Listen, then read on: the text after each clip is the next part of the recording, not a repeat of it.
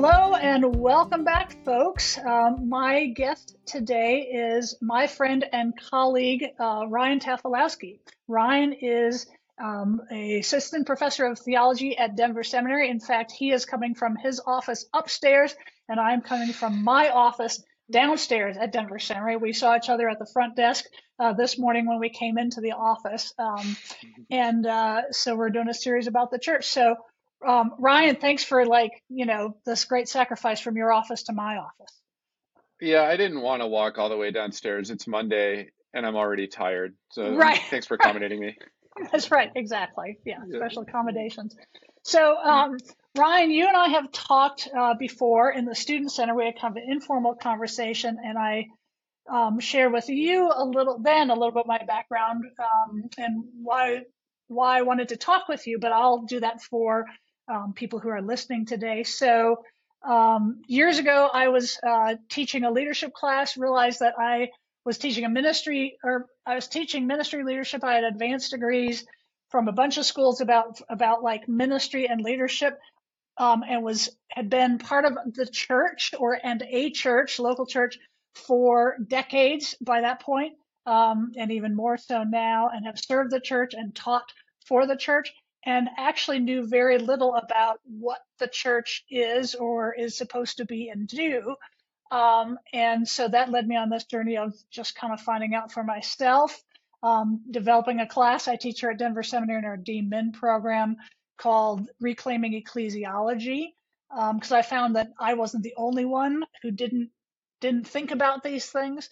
And you are also a pastor. I know, I mean, I said you're assistant professor, but you have been pastoring for many years and are a pastor's kid. My condolences for you for that. And so you've been immersed as well. And so, as we were talking a couple of months ago, we talked about how much I think we just assumed from our experience or what works and stuff. So I'm gonna start out with the theology question, but as a pastor as well, like, what is the church? How would you define it or describe it? What is the church? Well, I think the place to start is probably how the New Testament talks about it.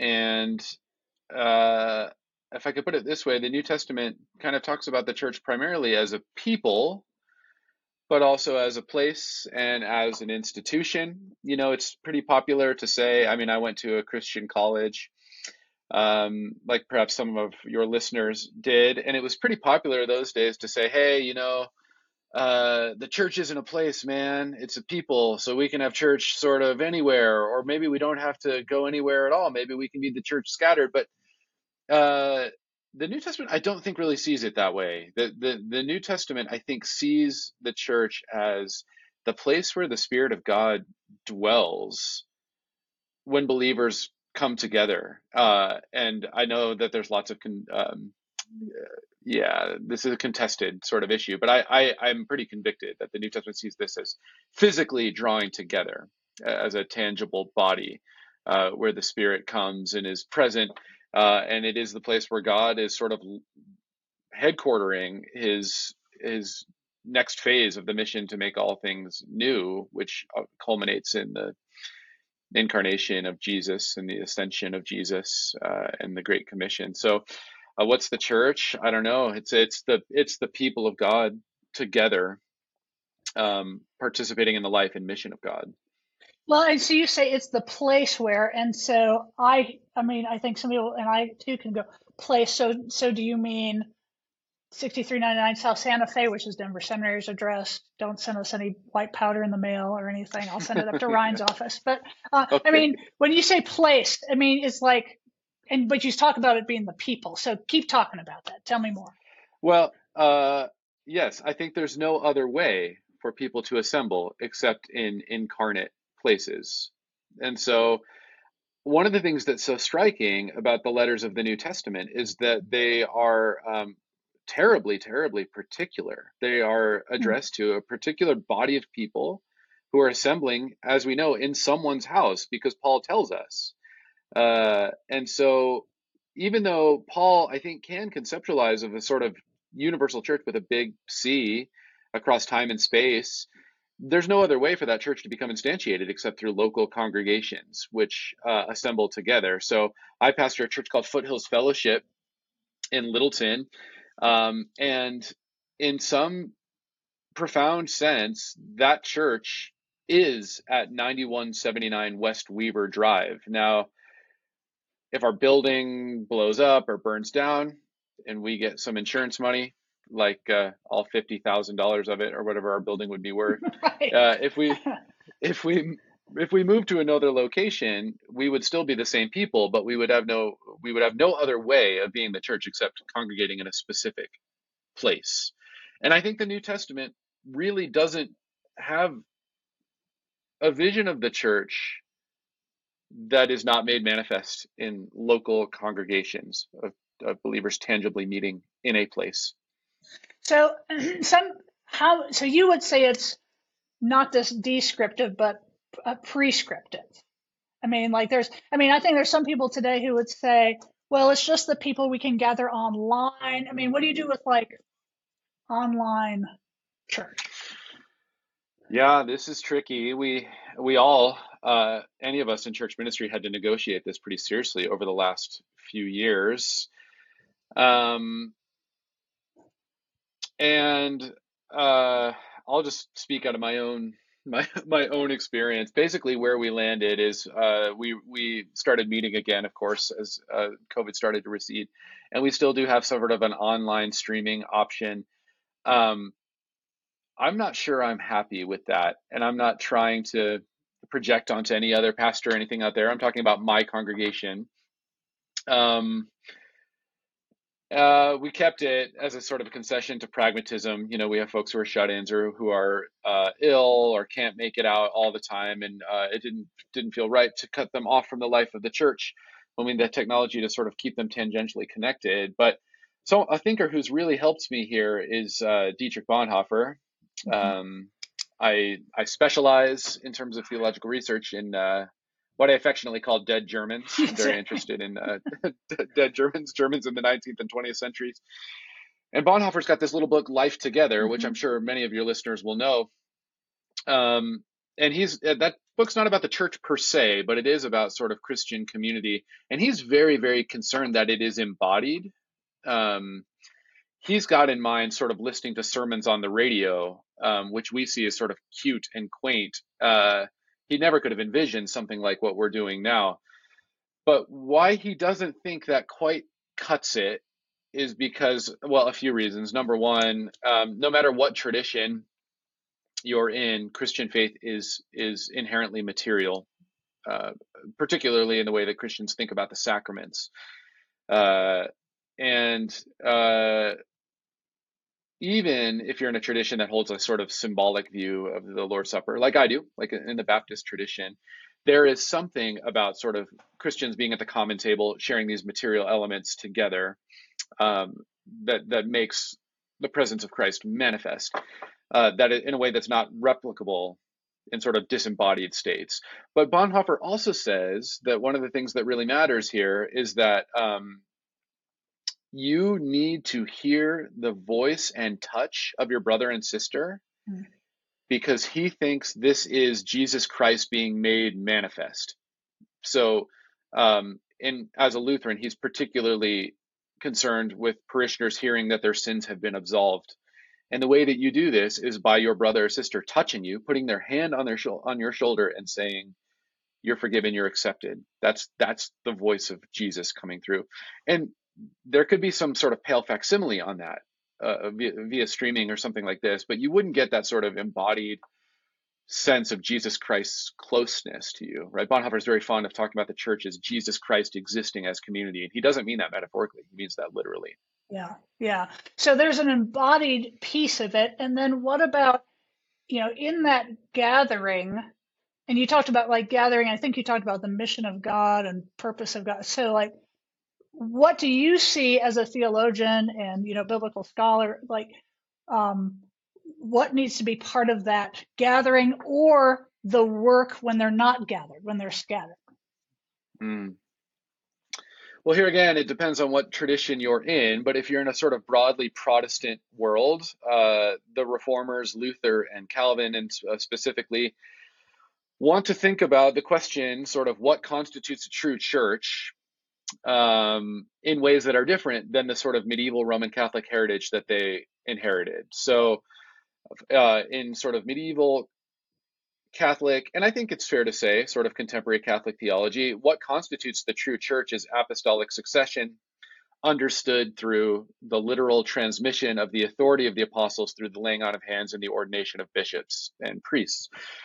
Um, and so it's quite straightforward, actually, if you're Roman Catholic, to say, where is the church? Well, it's the place where the bishop presides with the authority that he received from the Mhm. apostles. The Protestant reformers, when they broke from the Roman Catholic Church, that's one of the things that ruptured. And so they're trying to reconceive of models for marks of the true church. And so they transfigure the way that apostolicity or apostolic succession is Mhm. defined from sort of an office that is transmitted to a sort of consistency with apostolic teaching. So one of the ways they would answer that question is, where's the church?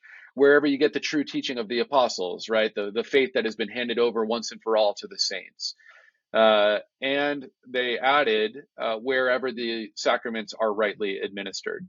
So where's the church? Well, for Protestants, it has been proclamation of the word that is consistent with the teaching of the apostles, and then the exercise of the sacraments or ordinances in ways that are consistent with the Protestant heritage. And so they sort of dispensed with that kind of institutionalized vision Mhm. to a sort of more logocentric, word-centric vision. And this is part of the heritage of evangelicalism, and this is one of the things that's so great about evangelicalism, is the centrality of the word, but it also can make it difficult to sort of know where the church begins and where it ends, what Mhm. constitutes a church, what is properly the domain of the church, what could be handled by the parachurch. That question's a little bit murkier in Protestantism, and that's for sort of reasons of our genetic makeup from the 16th century. Yeah, that makes sense. So, and you said, I think you said you went to a Christian college. I went to a Christian college. I mean, like, uh, if what makes the church different from, or is it different from, when we gather at chapel at our Christian college, or my Yes. son was at his campus ministry. And if it's believers gathered together, Hmm. wh- what? How do you tease that out? How do Yeah. you? Because Uh, different people do it different ways, right? how do I tease it out? Yeah. So I don't know. Okay, so yes, like you said, I went to a Christian college, and unless you went to a Christian college, you won't understand some of the kind of strange idiosyncrasies of this world. Some of that, sometimes it's funny, sometimes it's sad, sometimes it's funny and sad together. And I remember going. I played soccer in college, and I remember going on an athletes retreat. Um, where we had a sort of informal worship service with the men's and women's soccer teams, and then there was like a sort of impromptu sort of communion service, and I don't remember uh, what the foods were. But it was not bread Twink, and wine. Twinkies and something. Yeah, Yeah. sometimes you hear about like summer camps, like it'd be Right. like Pepsi and Twinkies or something. Right. And we sang worship songs, and there was some sort of teaching from the Word. And I remember feeling sort of vaguely uneasy that Hmm. this was sort of what was transpiring. It didn't feel right to me for ways that I couldn't articulate. Um, Now I think I could give a better account for why I think I was a little bit disturbed by that. Number one, I don't think, and this is sometimes a feature of evangelical ecclesiology, not a very high view of ordination. Yeah. So there's not a sense in which anyone has been sort of uniquely gifted and commissioned to exercise this kind of office. Now, I'm in the Baptist tradition, which and Baptists are really diverse, but some Baptists, including my stream, tends to have sort of a low view of ordination, not in the sense that it's not important, but there's not a lot of pomp around it. It's just sort of a local congregation basically appoints someone to sort of run the practices of worship because of gifting and because of a sense of calling. Uh, but even there is this sense in which the pastor, or if you're in a sort of Lutheran or Anglican, the priest has some sort of unique calling and even authority to do these things. Not, and this is another difference between another emphasis of Protestant theology, not because there's anything sort of spiritually superior about your pastor to an ordinary lay person. Reformation theologians have always stressed the priesthood of all believers. So I'm the pastor at Foothills not because I'm of a higher spiritual caliber or quality than anybody else, but because I'm in this office. So they often use the language of office. Mm-hmm. So there was not this sense that anyone was qualified to do it. And I don't know. I mean, I'm not a New Testament scholar, but when I read Paul describing the Lord's Supper in First Corinthians, it seems like there's something really holy and therefore potentially very dangerous happening here. So Mm-hmm. I think what kind of disturbed me was the sort of flippancy about it. Um, and then there's also this criterion of the reformers, the sort of true preaching of the word. And so another place where a high view of ordination comes in is that, I mean, you read the New Testament, it's unmistakable that teachers seem to have to be able to do this in a way that is um, qualified, right? They have to sort of know how to handle the scriptures, which means that there has to be some sort of training involved. Now I work at a seminary, so Yeah. as do you. So I mean, I think you can probably tell where I stand on this question. It's not that I think every pastor must go to seminary, um, but I'm not sure for Luther or for Calvin that sort of someone who's not really trained in the scriptures, sort of saying a few words and then passing out Twinkies counts. It actually might be worse than that. So, now like you're in the Baptist tradition, which in some ways is low church in not valuing the church, but like you said, just less formal about it, Hmm. more at the congregational level as opposed to Yes. denominational level. But then that even I would say in some ways lower in that sense is non-denom, right? And so Hmm. anybody can choose. So who gets to decide if the word is being rightly preached? And I Hmm. think you and I have seen congregations making the determination based on what they want their ears tickled to be. So um, Hmm. how do you, as we start to Yeah. splinter into even more non-denominationalism, as opposed to certain tradition, long-standing Presbyterian, some of those that have a higher view and certain, everything decently and in order. Yeah. Well, I think you hit on it there. I mean, it's also a feature of some forms of evangelicalism, including sort of low church, non-denominational expressions, that in terms of their theological method, whether this is implicit or explicit, and every tradition, every Christian, every congregation has a theological method, whether this has been reflected upon or not. It could be implicit, but these expressions tend to have theological methods that devalue the place and role of tradition as a theological resource. Mm. Um, and there are reasons for this. Some of them are understandable. This is an impulse of the Reformation, I think, intensified. But where you can get into trouble is that sometimes you get these congregations that don't sort of feel accountable in any way to the wider Christian tradition, Mm-hmm. understood sort of horizontally, other contemporary Christian traditions, and also understood historically, that it actually doesn't matter much what Christians have thought in the last 2,000 years of Christian history, because all we need is the Bible. But and I don't mean to be uncharitable. This is in many ways the world that I came out of. People saying, "Oh, we don't need the creeds and we don't need to read historical figures because we just read the Bible, right?" Mm-hmm. But that presupposes that um, it's possible to read the Bible in a way that is not historically mediated, which is just isn't true. Mm-hmm. It's not possible. Um, One helpful check on this can be, are the teachings of the scriptures consistent with the teaching? Are the teachings of the word in a given congregation, are they consistent with the apostolic deposit, the regula fidei, the rule of faith? Is um, some theologians like George Lindbeck or Stanley Hauerwas, they like to compare Christian doctrines to grammars. And this metaphor has its limitations, but where I find it's really valuable is that that actually does provide us a way of judging whether someone is actually speaking Christianly or Mm, not, mm, right? Just yeah, like if you're a native speaker of a language, there are grammatical errors that you will notice if someone misspeaks. Um, the Christian tradition can function like that. It can help us to sort of think and speak Christianly. And when we know how Christians have spoken and thought, when we hear teaching that is not consistent, that can raise red flags. So I think an awareness of the tradition helps. yeah, yeah.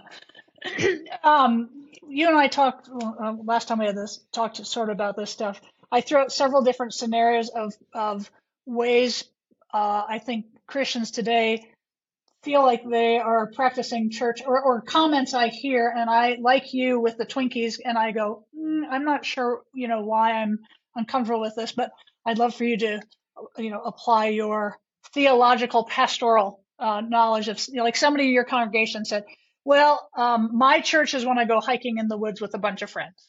That's church for me. What would you say? Uh, with respect, I would say no. Um, there are people in my life, people I care about a lot, who talk like this, or they'll say, "Oh, my church is on the golf course. That's how I go to church." Um, and I would, there's a cynical part of me that just says, "No, you just like to play golf, and going to golf is way more fun than going to church. So just say what you're doing, right?" Yeah, um, here's a couple. Here's a couple places where I would push back to such a vision. yeah. Number one, Jesus Christ has promised to be present in the assembled people of God by his Spirit when they gather around word and table and baptism. He has promised to be present, which means that if you go to the assembled body of believers, you will encounter Jesus Christ. He's there, right? That's like an ontological Mm. reality, right? He is there.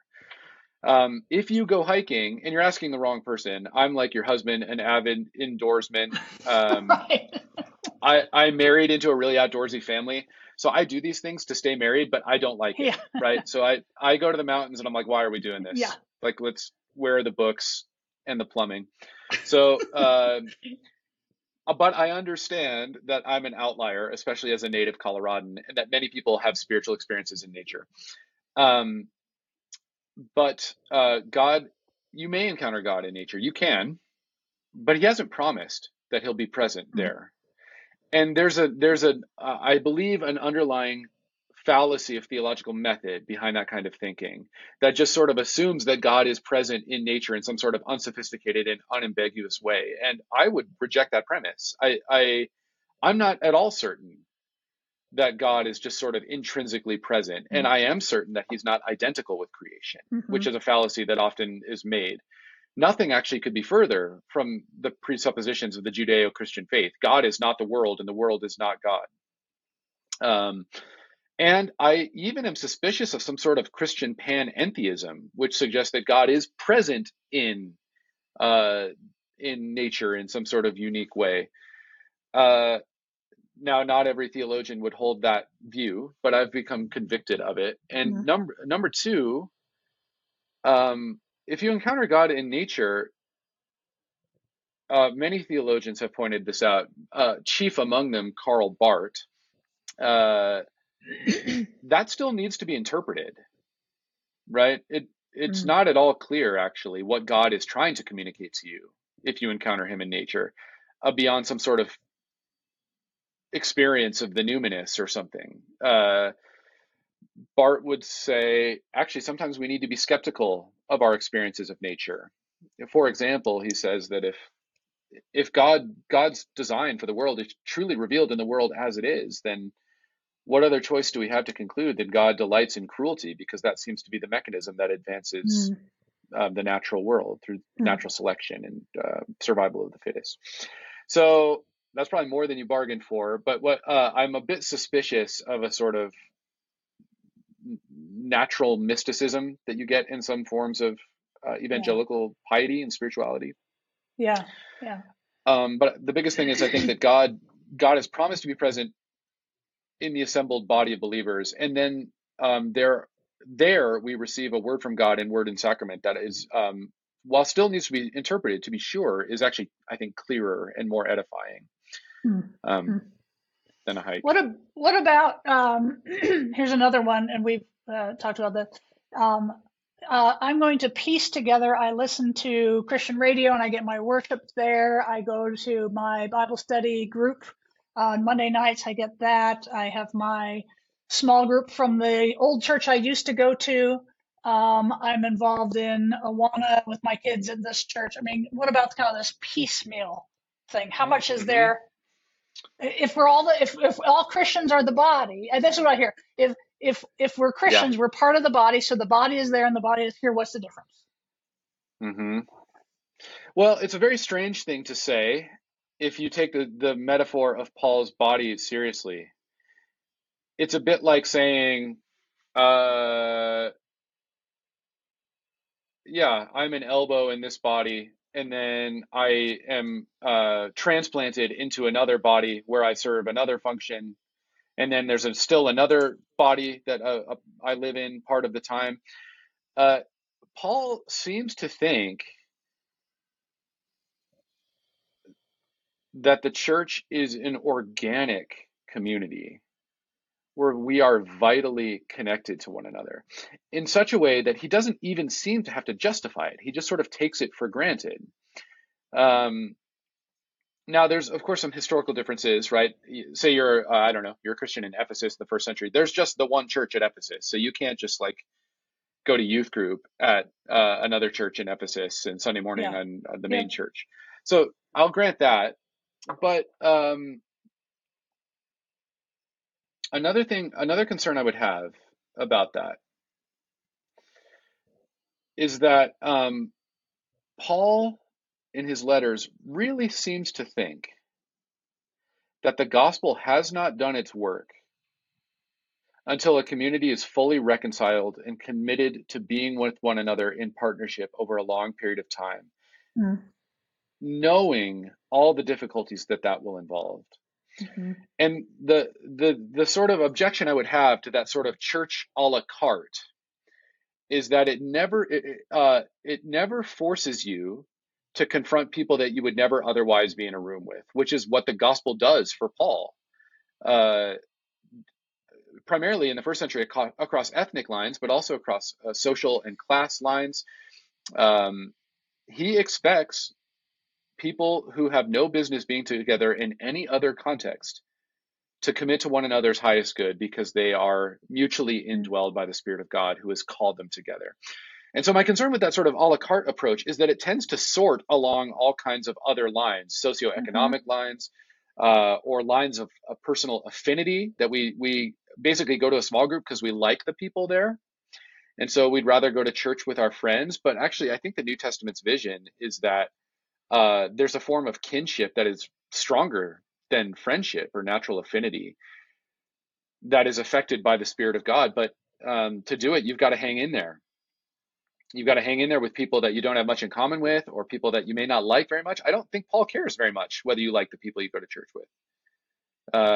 And I think my concern would be that we are sort of baptizing social constellations that we prefer when we do it that way. yeah. Well, so but there's a lot of like micro churches today that are they're basically that they're affinity groups, and they say, well, you know, there's some talk and some movements about like what's the irreducible minimum for a church, and it's that type of Yeah. thing. So you can have your snowboarding church, and as long as we're getting together and discussing. So, but I'm hearing you say like there's an embodied piece, there's the the word and the sacraments in apostolic tradition, or the historical tradition for that. There's a long-term commitment to a people, and I think of the Benedictines actually. On the other Mm, side of the timer is that Jesuits and some of the other orders commit to the work of the order, but the yes. Benedictines actually commit to those people in that place Aha. for Yes. life. Yes. Oh, it's such a good insight, and I wish that I had thought of it. Maybe we can edit it in such a way that I That's say right, this. exactly. Uh, Yeah. no, if you read the Rule of Saint Benedict, that's exactly right. The Rule of Saint Benedict is a manual for people who know, and this is Rowan Williams's phrase, commenting on the Rule of Saint Benedict, who know that the other person is not going away, Mhm. right? For better or for worse.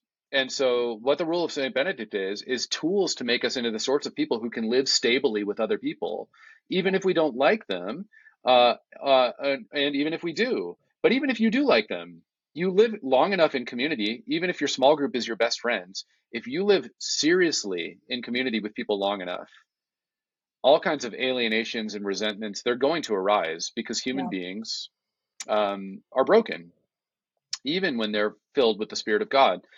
And so, but what Benedict is interested in is how do we become the kinds of people who can commit to this sort of thing? The language he uses quite often is stability. How can we be stable with one another, knowing that we all have explosive personalities and we all have pet peeves and we all have different visions for what a community should be and do? Um, yeah, I'm so glad you brought that up. That's so good. The Well, their commitment is vow to the is people. actually of stability. That's the vow. Yes, yes, Yeah, that's what they yes. call that. And there's something really rich about it. And I don't mean to romanticize it because my church is as dysfunctional as any other church, if not more so in some ways. And we've had, I mean, about 10 years ago, we had a horrific scandal in our Mm, church. So mm, we've been rocked by it all. Um, but we've also had people who have been worshiping Jesus together for 50 years. mm. And they are like the best image I can think of them is a sort of it's like a colony of aspens. All those trees look like they're individual trees on the surface, but under the ground, they share a root network, right? They're all Mm-hmm. one thing. Um, but you can only get that if you're willing to stay put for a long, long time, right? Yeah, yeah. Um, and if and that's not to say there's never a good reason to leave a church. There are good reasons to leave churches, but they are few, I think, and there's lots of bad reasons to leave them. Mm. So how do you understand the parachurch? How is it different, or what we call the parachurch? I mean, because some of them would have, they do have some teaching, or they might have not just Twinkies, but Mm, like, something else. They might have a seminary trained person leading it, but there's others, mhm. maybe Compassion International, or some, so is there a clear delineator, or do you just kind of know when you see it? Yeah, that's a really tough question. And parachurch organizations are sort of a uniquely Protestant phenomenon, for better or for worse. Yeah. So we can't really look anywhere else in the church's tradition for them, and they're relatively recent. I mean, they really start in earnest. You would know better than I would. I know you've done a lot of work on this. The 19th century, I would think. Yeah, what we call Um, parachurch. I mean, they kind of root from that, from the apostolate, some of the different orders and stuff like that. Like mm, some would mm, say, the Jesuits and stuff. They weren't para-Catholic. They were particular, purposeful yes. branches, but they had the congregational side, and then they also had this other side. Sometimes Hmm. where they were gathering for, with a priest there, but yeah. So, but Yep. but really, you're right. It was kind of 19th century voluntary societies, and Yes. yeah, Yeah. Okay. Yeah. So that's good. Yeah. So you got like the Franciscans and the Benedictines and the Dominicans. They are all orders, but they're orders of the Catholic Church. So yeah, they have particular functions, but they're all under the umbrella of Mother Rome. Whereas in Protestants, they might be affiliated with a denomination, they might not, right? They might yeah. be sort of interdenominational, or they might be extra denominational. Um, I would really resist calling them churches, even if there were some sort of aspect of teaching or communal life. I would it seems to me that members of parachurch organizations should not think of the parachurch as a substitute for the church, although I think that's fairly common. Um, I would want to think of them as sort of auxiliary institutions that aid the church in the broadest sense in participating in God's mission in the world. Because, well, another of my favorite theological concepts is finitude, Mm-hmm. boundedness. We are creatures. Mm-hmm. We're bounded. We're finite. We have limited capacity, and that's fine. That's not a problem. That's not a result of the fall. It's just proper to being a creature, right? Humans are made this way. Yeah. That's how God intends it. And that means that we don't get any less finite when we build institutions. Our institutions are finite, and this includes the church. Uh, there are all kinds of things that the church cannot do, um, for perfectly boring, pragmatic reasons. They don't have the money to do it. They don't have the time to do it. They don't have the resources. They're not in the right historical or cultural or geographical location to do certain kinds of work. And this is where the parachurch, I think, can really assist by saying, hey, no, we're not the church, we're not a church, but we are the saints organizing resources in a particular way in a particular context to participate in one facet of the mission of God. Because I'm pretty convicted that no church can fulfill all the functions that the people of God is meant to fulfill. Mm-hmm. There is no church that is perfect on evangelism and perfect on questions of social justice and perfect on biblical teaching and perfect on community. And it could be particularly the church's sort of outward facing functions, evangelism, justice, concern for the marginalized, where the parachurch can really assist the church without having to sort of supplant it or replace it. Yeah. Yeah. It seems like sometimes, well, I think part of it is just we use church so many different ways. It can mean a building, it can mean a specific congregation, it can mean all the believers everywhere, and so I think part of it is just Mm, going, what do we mean when you say the word church? What do you mean by that? yeah, Is it just a yeah. collection of believers, or what are marks in that? So, yeah. Mm. Yeah. As a pastor, a theologian pastor or pastor theologian, what are the false assumptions or beliefs or maybe errant practices that you come across in a regular basis in your pastoral ministry, in your congregation, that you're saying, hey, that you kind of have to challenge people?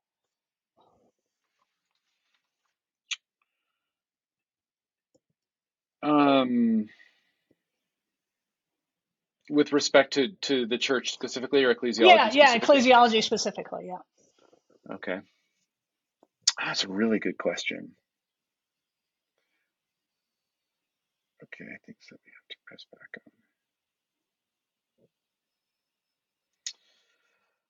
on.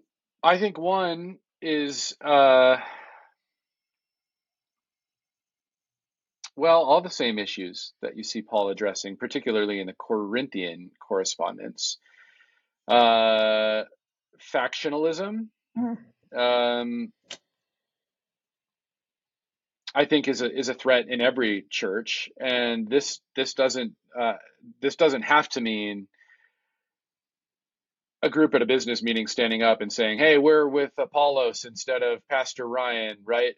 But it can take the form of sort of failure to buy in to something that the church as a whole is trying to do because you sort of personally disagree with it, or perhaps you feel that resources should be used in another way. And there's a place to have those conversations, of course. But part of being with any sort of institution, not least the church, is that sometimes it will require us to sort of set aside our own agendas for how things might look and be.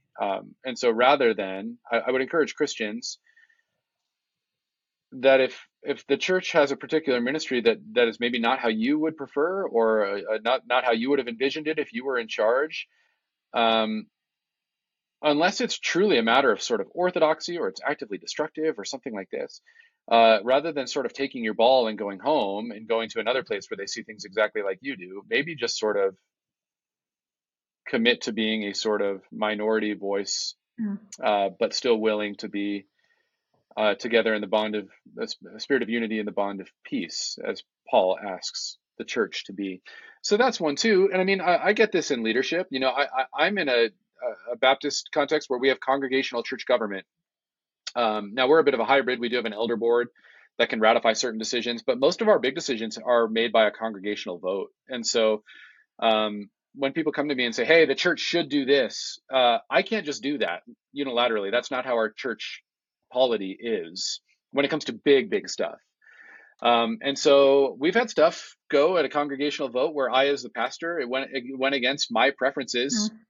Uh, but I see the New Testament challenging me Mm. to sort of make it work and together find a way to discern the mind of Christ, which Paul says to the Corinthian believers. You have the mind of Christ.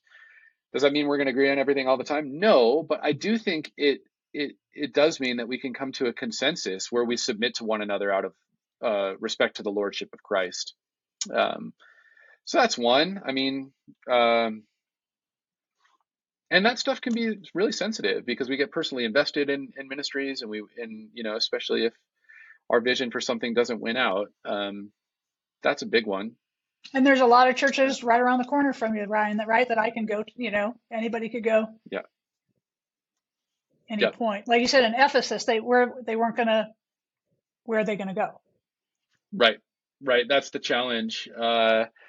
And it's a weird thing. I think it's a really ambiguous phenomenon. If you look at the history of the United States, one of the things that makes the church so vibrant here is that sort of, and I'm going to use a crass term, that sort of free market approach to Christianity, because churches have to sort of be vibrant and engaged and serious about God's work, or else they'll shrivel and die.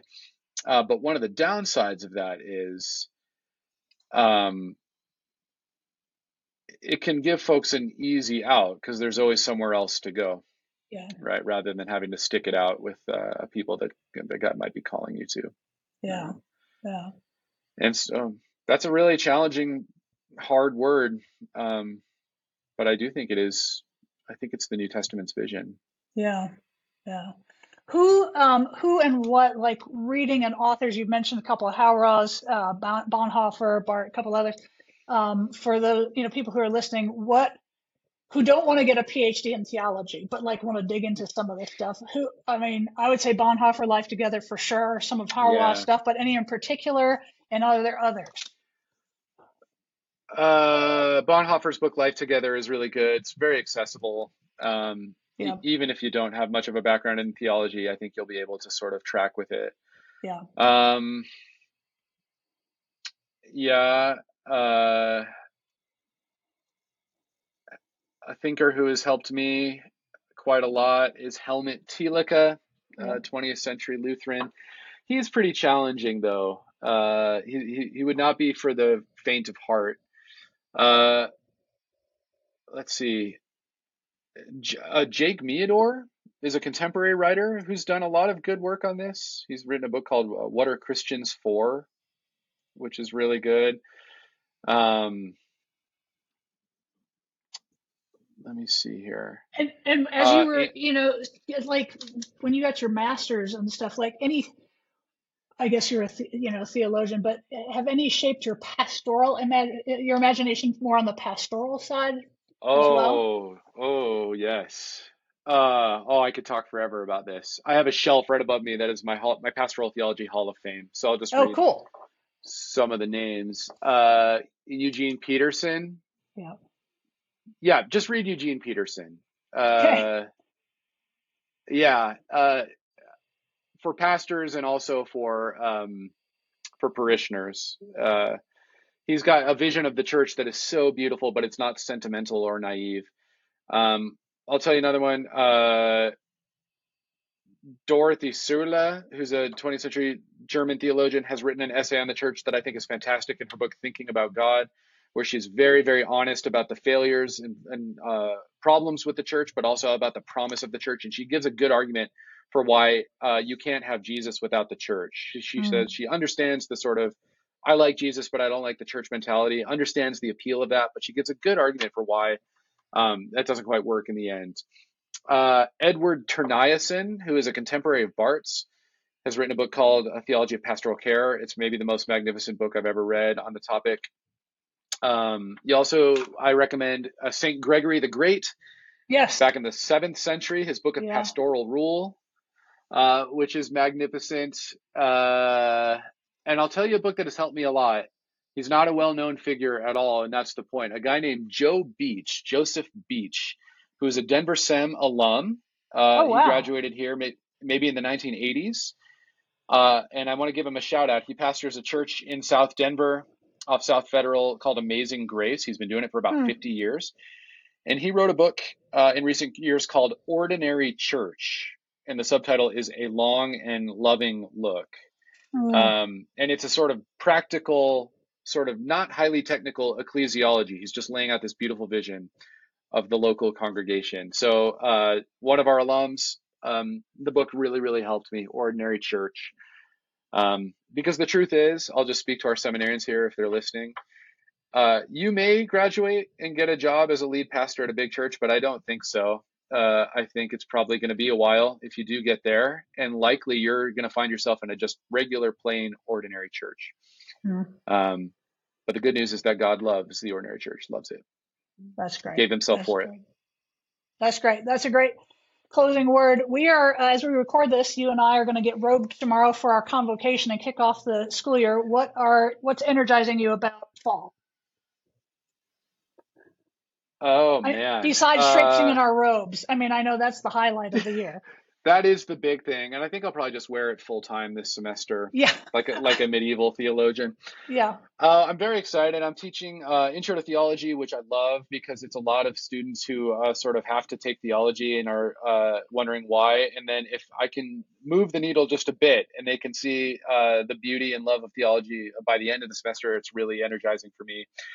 I'm teaching a historical theology survey, which I love very much.